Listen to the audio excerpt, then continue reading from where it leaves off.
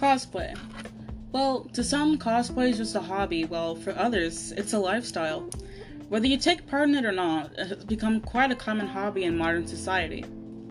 A lot of time and money is spent coming up with costumes. This is all done so that someone can take part in an event like a convention and embody a character that they love.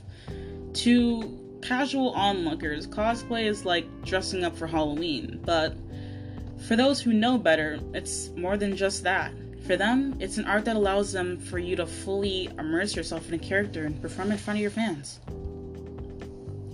Initially, it was called costuming and began in the late 1930s in North America. Back then, cosplayers were not required to mimic their favorite character, but instead, they only had to dress the right attire for their genre. At that time, prizes would be given to anyone who showed up in the best costume. In Japan, manga drove cosplaying. Japanese college students began to dress up as their favorite characters at conventions. Borrowing the practice from the US, fans would attempt to reenact the scenes that they loved the most. This added to the excitement and allowed them to display their love for a manga series. However, the term cosplay was only invented in 1984.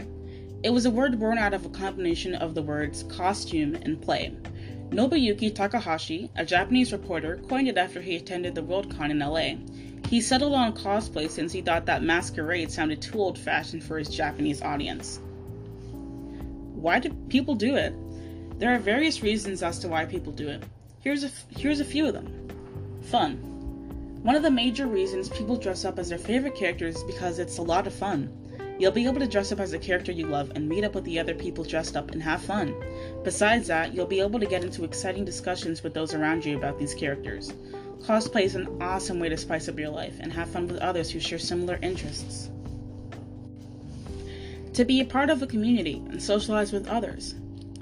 When you attend a cosplay event, you'll most likely meet thousands of people there just to socialize. You'll be able to hang out with fellow nerds and discuss various topics that would have been uncomfortable discussing otherwise. If you're looking for a new and interesting way to socialize with others, you should join cosplay events. To monetize. While many cosplayers do it for fun, there are some that just make a living off of it. In the world of cosplay, some celebrities take a lot of time and effort to come up with professional costumes that are truly stunning. These cosplayers are invited to conventions they're invited to conventions as cosplay models. These cosplayers will have a huge following on social media, whether they utilize for influencer marketing and make a living off of it. They'll usually sell autographed photos of themselves. On top of that, they're usually paid for consultancy and work in the creation of video games. Although monetization is great for cosplay, it can also expose cosplayers to scams. Some have been invited to foreign countries and also learned that and as soon as they got there, they learned that they're scammed. Besides that, sometimes people who choose to professional cosplay are ridiculed, and some do not take them seriously. Despite that, they've persisted, and they do make good money off of it.